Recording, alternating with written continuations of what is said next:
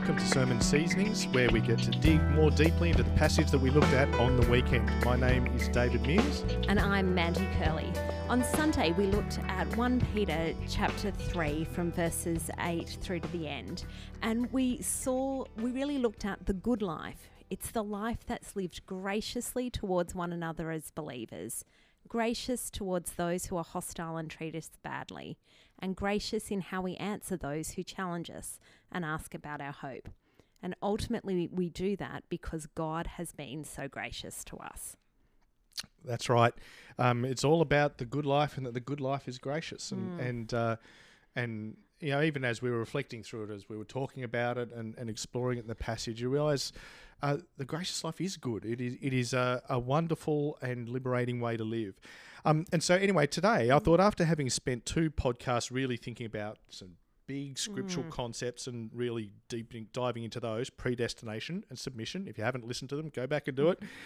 This week we're going to return to digging into some details of the text itself and exploring that and thinking through what they mean. And the text certainly that we're going to be looking at today has got some real kind of digging to be done. But before we get on to the notorious bit about spirits in prison and everything, yes, it's coming, but we'll be dealing with that down the track a little bit. I thought we'd actually just start by saying we looked at the good life on the weekend, and I don't know if you've noticed as we've been looking at 1 Peter, but he uses the word a lot. The concept of good and evil just turns up again and again and again. In fact, in 1 Peter, it actually has the highest concentration of the word good in the New Testament. Wow. And so, I mean, to be honest, 3 John has it more, but 3 John is about 5 verses long, so it doesn't kind of count. All it has is 2 references to it. But the point is that you'll have noticed that Peter has a lot to say about what is good and what is evil. And I think there is a sense where what Peter's doing, I hope you've picked up in the book, is a very simple and consistent message. He's writing to people saying, you belong to God, you're set apart for him, you've been given hope for him, and you need to live for him. And you're in a world that is not set apart for God, that is opposed to God and is opposed to you. And so it really is this, he paints the world in this very real either or. And so it really is a case of you're in or you're out. It is good or it is evil. And so his emphasis that if you're going to be God's people, you've got to strive for what is good and you've got to flee from what is evil. That's the centrifuge of holiness, if you want to think about it that way. We are flung towards God and we are compelled away from what is wicked. And we're going to see that especially as we do more in chapter 4 as well. So I thought I'd just flag that for you. If you're saying, gee, he has a lot to say about good and bad, well, yes, he does. It's actually one of his very big themes. And he takes us back to Psalm 34 when he quotes kind of about the good life there. So in verse 10, when he talks about whoever would love life and see good days must keep their tongue from evil and their lips from deceitful speech. It's straight from Psalm 34. Yeah, and one of the things that we're wanting to do in this podcast is especially to get the opportunity when we can to perhaps explore why use certain parts, why cite various passages of the Old Testament to give us a bit of a window into how Scripture uses Scripture. And so I'm glad you've introduced Psalm 34 because I'd like us to think about, that's the first big thing I want us to really look at today, is why does he use Psalm 34? And we're going to learn a little bit about Hebrew poetry as well. Now, this is the second time we've talked about Psalm 34 in our podcast. You might remember when we looked at David fleeing Abimelech, and even a lot of David's time as a refugee, in a sense, in his flight. We saw that actually there's a number of psalms that are specifically about that time in David's life, and Psalm 34 is one of them. And so I thought I'd read you the subtitle to Psalm 34, which remember is part of the text. And this is of David when he pretended to be insane before Abimelech, who drove him away, and he left. So this is that time when David, he's been anointed, he's been a bit of a success. He's killed Goliath. He's even been living with Saul and been fairly popular. He's married Michal, but then it all goes pear-shaped. He realizes that actually Saul has now gotten it in for him and wants to kill him, and so he's had to flee Saul. So he's not what he expected about being the Lord's anointed. And then when he flees from Saul, he actually takes refuge in the heart of the nations, right? In the Philistines, the enemies of God's people. And so he hides it in Gath, but he gets discovered, and he gets taken into the very throne room of the king, of one of the kings of Israel's great enemy, the Philistines. And it's the first time that David is, and the only time that David is described in either the letters of the books of 1 or 2 Samuel as being terrified. The great Messiah of God's people. I guess it's right at the beginning of his flight, and so he doesn't know what to expect, and so he's terrified. And I think when you think about it, is there a better place for Peter to go when he's writing to a bunch of people who are being persecuted for their faith, who he's described as being aliens and strangers scattered throughout the nations, that he actually goes, you know what, I'm going to go to the psalm that embodies that experience, the Messiah himself in the throne room of the King of the Nations when he's terrified. And that's what the psalm is about. And so I thought it might be good to read it. So would you like to read Psalm 34? It was our second reading on Sunday, but it's worth reading again. Yeah. So Psalm 34. I will extol the Lord at all times. His praises will always be on my lips. I will glory in the Lord. Let the afflicted hear and rejoice. Glorify the Lord with me. Let us exalt his name together. I sought the Lord, and he answered me. He delivered me from all my fears. Those who look to him are radiant. Their faces are never covered with shame. This poor man called, and the Lord heard him. He saved him out of all his troubles. The angel of the Lord encamps around those who fear him, and he delivers them. Taste and see that the Lord is good. Blessed is the one who takes refuge in him. Fear the Lord, you his holy people, for those who fear him lack nothing. The lions may grow weak and hungry, but those who seek the Lord lack no good thing. Come, my children, listen to me. I will teach you the fear of the Lord. Whoever of you loves life and desires to see many good days, keep your tongue from evil and your lips from telling lies. Turn from evil and do good. Seek peace and pursue it. The eyes of the Lord are on the righteous, and his ears are attentive to their cry. But the face of the Lord is against those who do evil, to blot out their name from the earth. The righteous cry out, and the Lord hears them. He delivers them from all their troubles. The Lord is close to the brokenhearted, and saves those who are crushed in spirit. The righteous person may have many troubles, but the Lord delivers him from them all. He protects all his bones. Not one of them will be broken. Evil will slay the wicked. The foes of the righteous will be condemned. The Lord will rescue his servants. No one who takes refuge in him will be condemned. Now, the funny thing about that psalm is it's a psalm about a time when David went into that time terrified. And yet, how would you describe the tone of that psalm? It's joyful and hopeful. Absolutely it is. It is a very, very confident and it is like the song of someone who has been released from danger and suddenly has worked out, why was I ever afraid?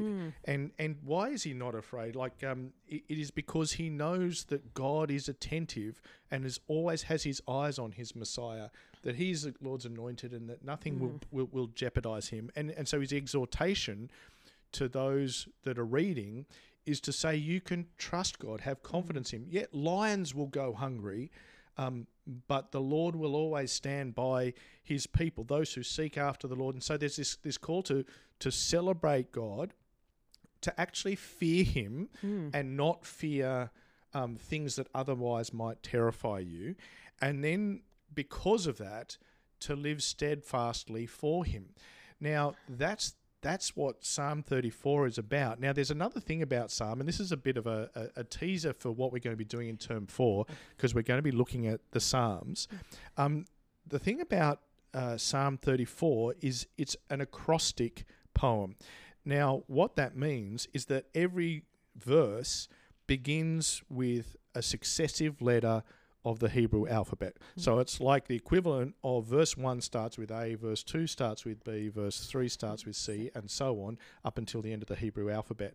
Well, they're equivalent to the Aleph, Bet, Gamel, and all that sort of thing. Now, you might sort of think, well, what's the point of writing an acrostic? Why do a poem that way? It's not like if you're actually listening to it, you'll pick that up because it's just the first letter in a word, and you might go, was there an A little while back? You're not going to notice that. So you sort of think, well, you've got to be reading it, and you've got to get that that's what's going on. But what's the effect of doing an acrostic? Well, the thing about an acrostic, if I said to you, I'm going to give you a talk on the A to Z of how to share your faith with Christians, what am I communicating to you? There's a sense of completion because it's full. It's from the beginning to the end. Yes, it's my way of communicating. I've thought all about how to evangelize, and so I'm going to give. In fact, I know it so well that I can arrange it from A to Z and give you the complete picture, right? So that's kind of why you do an acrostic. Another famous acrostic is, of course, Psalm 119, which is a psalm that's all about what? The Word of God, and how absolutely wonderful and full and important it is for the life of the believer. And so it goes from A to Z. Interestingly enough, another acrostic is the whole book of Lamentations.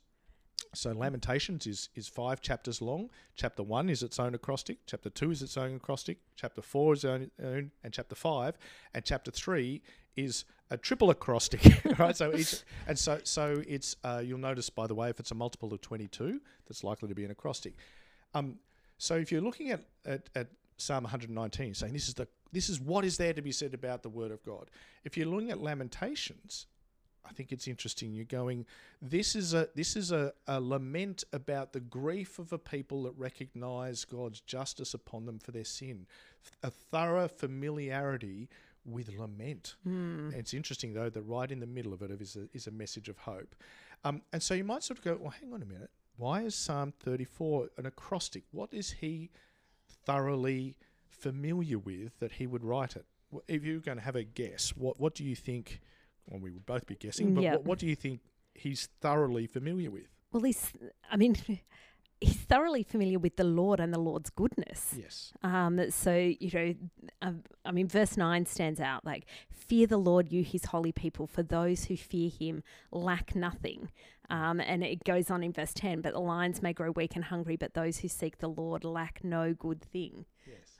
He's the Lord who provides. Yes. He's thoroughly familiar with the Lord's provision. He's thoroughly familiar with the Lord's deliverance because he's experienced it in a situation where he goes, I had no hope of surviving this. And so now if we go into 1 Peter and we think about the context for that, 1 Peter is where he's talking about do not fear what they fear. Do not be frightened. He says, even if people give you evil, don't repay evil with evil or insult with insult, but repay evil with blessing so that you might get a blessing. And remember the call from the middle of Psalm 34 to steadfastly turn from evil and seek after good. You're God's person. He will deliver you and vindicate you.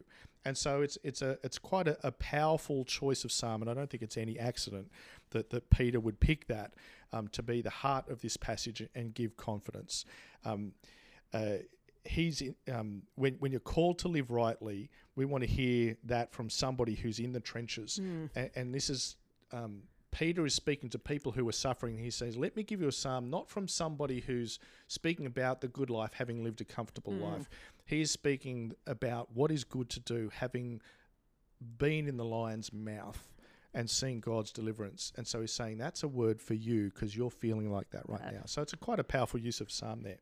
It is. And so we go from that picture, and so having done that, where are we going to dig into 1 Peter today? Okay, well, we're going to dig into the bit that we didn't even look at on Sunday, and that is the very profoundly challenging, historically, what on earth is that all about, from biblical commentators for all of time, trying to understand the last 4 verses in particular of 1 Peter chapter 3. What is exactly that talking about? Because there's been many, many different ones. Now, I'm not going to presume to be able to present to you in a crystal clear way what people have debated for centuries, but I do think that actually it is one of those things that if you stand back and think about what's going on, the message actually is, even if some of the details will still leave a little bit of gaps of it could be this, could be that, the big message is actually fairly clear. And at the same time, I think it's good for us to deal with because we're going to explore an important area of the way the Bible works and a technique that the Bible uses called typology. So if you want to read to us 1 Peter 3:18 to 22, we'll get into it. Sure. So, for Christ also suffered once for sins, the righteous for the unrighteous, to bring you to God. He was put to death in the body, but made alive in the spirit. After being made alive, he went and made proclamation to the imprisoned spirits, to those who were disobedient long ago, when God waited patiently in the days of Noah while the ark was being built. In it, only a few people, 8 in all, were saved through water, and this water symbolizes baptism that now saves you also. Not the removal of dirt from the body, but the pledge of a clear conscience towards God. It saves you by the resurrection of Jesus Christ, who has gone into heaven and is at God's right hand with angels, authorities, and powers in submission to him. Now, one of the things that we need to understand here is that this is using a technique called typology. Now, typology is a way of understanding promise and fulfillment in the Bible.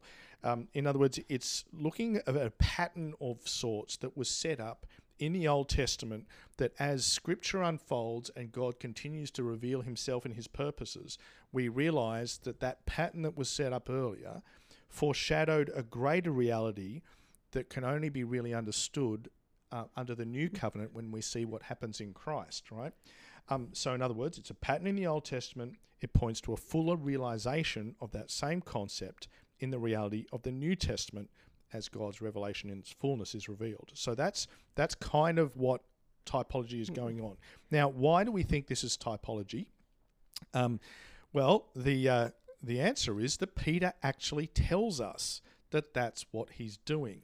And so when you were reading to us verse 21, and if you're looking at a Bible while you're listening to this, when it says in verse 21 of the NIV, and this water symbolizes baptism, the words that symbolizes there is the word antitupos, which in other words, this is an antitype. So reading it quite literally, it says, this is also for you an antitype of baptism that now saves you.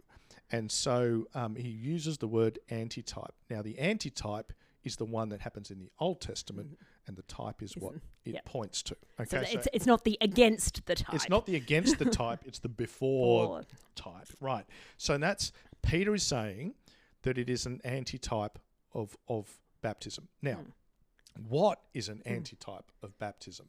Now, you might look at it and it would appear on the face of it, because the NIV says, and this water symbolizes baptism. Well, there's water in the flood with Noah. There's water in the flood, so there's water in the flood, and that water symbolizes baptism.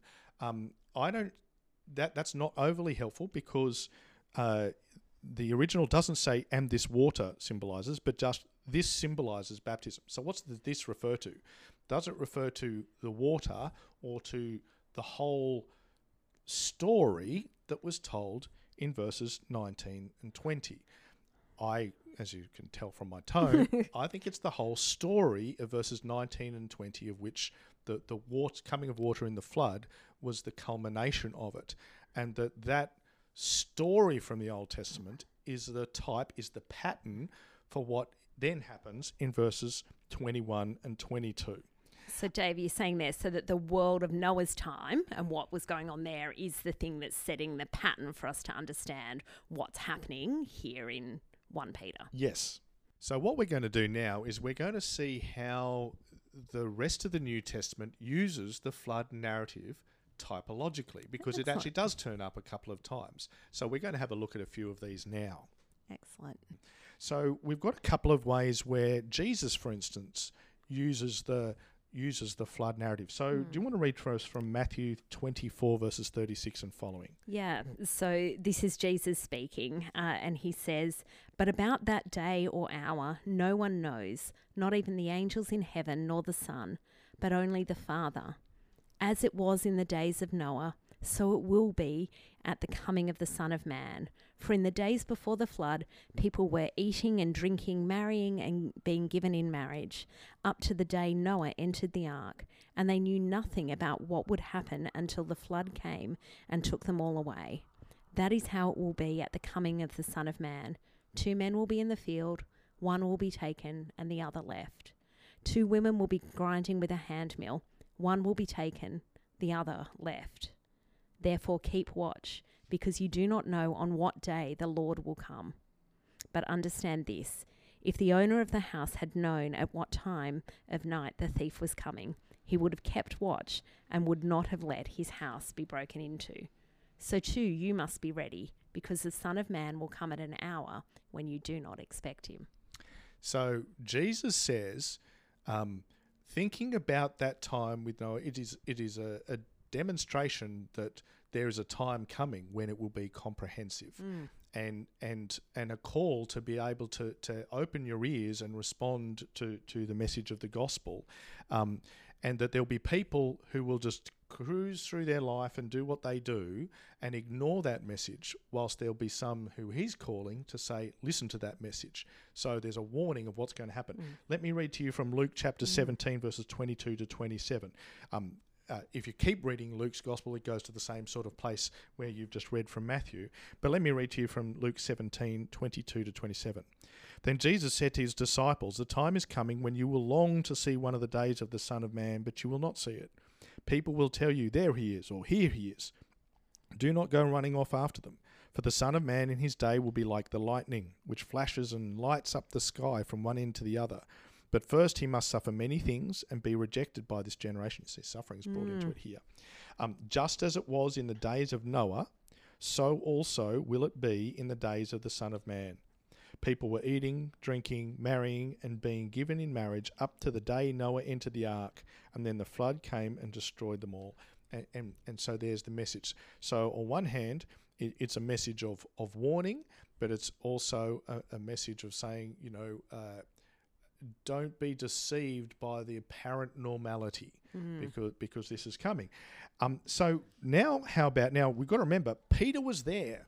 Yeah. So that's the teaching that Peter himself heard. And what we'll find is that his theology of the flood, it runs straight out of that theology of the flood that the Lord Jesus taught, as you, I guess, would expect it to. So let's now actually jump ahead to 2 Peter, same apostle, also writing. So it gives you a bit of a window into what the same writer, the way his conception is of the flood and how it interacts with Christians. So he actually talks about it twice in 2 Peter. So do you want to read to us from 2 Peter chapter 2? Yep, so from verse 4 of chapter 2. "For if God did not spare angels when they sinned, but sent them to hell, putting them in chains of darkness to be held for judgment, if he did not spare the ancient world when he brought the flood on its ungodly people, but protected Noah, a preacher of righteousness, and 7 others, if he condemned the cities of Sodom and Gomorrah by burning them to ashes, and made them an example of what is going to happen to the ungodly, and if he rescued Lot, a righteous man who was distressed by the depraved conduct of the lawless, for that righteous man living among them day after day was tormented in his righteous soul by the lawless deeds he saw and heard. If this is so, then the Lord knows how to rescue the godly from trials and to hold the unrighteous for punishment on the day of judgment. This is especially true of those who follow the corrupt desire of the flesh and despise authority." And you can see the parallels, can't you, with 1 Peter chapter 3. You've got that idea of good and evil again. You've got the righteous Lot. And these things actually often do get coupled together, actually, the flood and also the destruction of Sodom and Gomorrah. They both, in a sense, foreshadow God's judgment. And that he knows how to bear with patience. He knows how to to judge the wicked and wait on it, whilst at the same time delivering the righteous. So verse 9 of there is really helpful. If this is so, then the Lord knows how to rescue the godly from trials and to hold the unrighteous for punishment on the day of judgment. Hold that thought, because that's going to be really important for 1 Peter. Now, the other part, of course, is 2 Peter chapter 3. He's talking about something a little bit differently here. He's talking about people who scoff about the return of the Lord. Yeah. So let's read from verse 3 of chapter 3. Above all, you must understand that in the last days scoffers will come, scoffing and following their own evil desires. They'll say, where is this coming he promised? Ever since our ancestors died, everything goes on as it has since the beginning of creation. But they deliberately forget that long ago, by God's word, the heavens came into being and the earth was formed out of water and by water. And by these waters also, the world of that time was deluged and destroyed. By the same word, the present heavens and earth are reserved for fire, being kept for the day of judgment and destruction of the ungodly. But do not forget this one thing, dear friends. With the Lord, a day is like 1,000 years, and 1,000 years are like a day. The Lord is not slow in keeping his promise, as some understand slowness. Instead, he is patient with you, not wanting anyone to perish, but everyone to come to repentance. But the day of the Lord is like a thief, and so on. Yeah. So you've got that same idea where he's trying to encourage the readers there to look to the flood and recognise the imminent foretelling that gives, the promise that gives, that there will be one, again, a comprehensive judgment in the future. But he also brings in that idea of the Lord's patience with those who are disobedient while he's awaiting salvation. So now if we go back to 1 Peter chapter 3, we need to know, how does Noah, what we're going to ask is, how does the concept of Noah and the flood, how is that going to correspond to baptism? That's the pivot point. We're told that it is a type of baptism. So as we try and think this through, let's deal with it in its two parts. First of all, how does 1 Peter use the flood? So do you want to read to us just quickly that section, verses 19 and 20? So, after being made alive, he went and made proclamation to the imprisoned spirits, to those who were disobedient long ago, when God waited patiently in the days of Noah while the ark was being built. In it, only a few people, 8 in all, were saved through water. Okay, so we get the idea that a word from Jesus is given to these spirits. And by the way, when it says after being made alive, in the original it just says in which. Okay, so that's their interpretation of what in which means.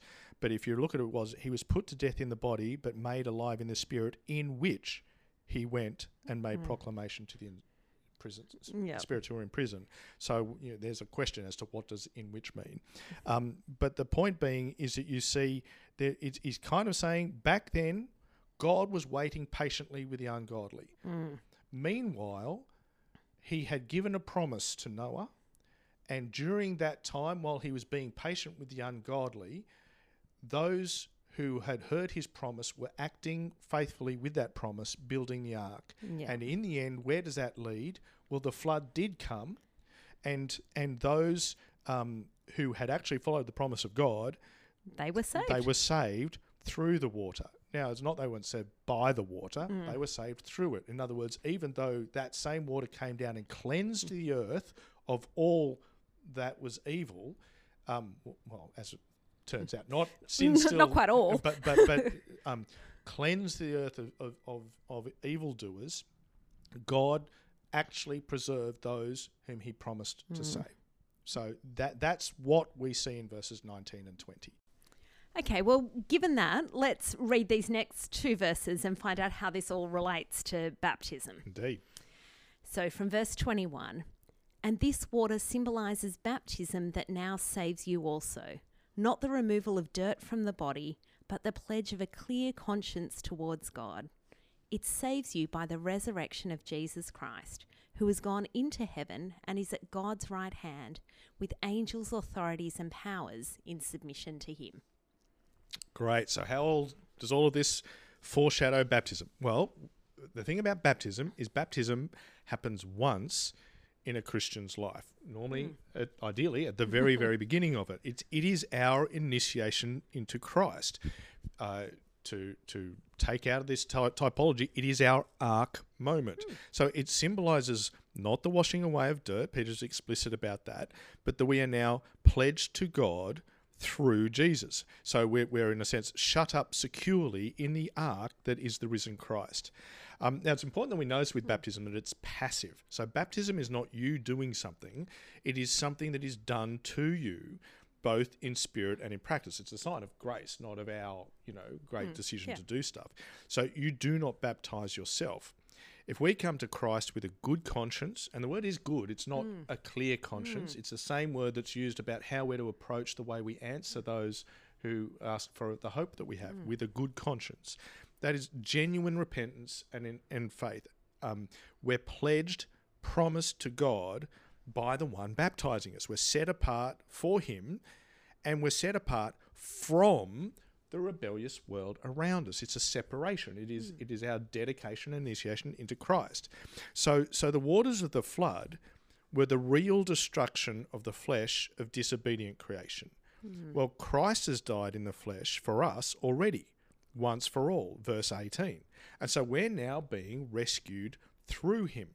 But the thing is that even as the waters of the flood brought death, God had secured his chosen people, remember, the few, through that death in the safety of the ark, which was above those waters, and didn't have to submit to them or submarine to them, really. So Peter reminds us that in baptism, we're pledged to God through the resurrection of Christ. So baptism is all about us not having to go through all of that death and God's judgment upon sin. Baptism is about our new birth into a living hope through the resurrection of Jesus Christ from the dead. And how sure is that hope? Verse 22, well, Christ is now at the right hand of God, and all authorities and powers are submitting to him. Yeah, so Jesus has brought us to God. Yeah, that's right.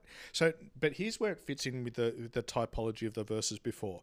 Christ may have done that already for us, but that final judgment is still coming for those who are not in him. So the ark story foreshadows for us that just as back then there was a time when God was patiently holding off his judgment while the ark was being built, and while Noah and his family were living in obedience to God's promise of salvation, the rest of the earth was still living in disobedience. And so it is today as we live as those baptized into Christ as aliens and strangers. It's the same for us.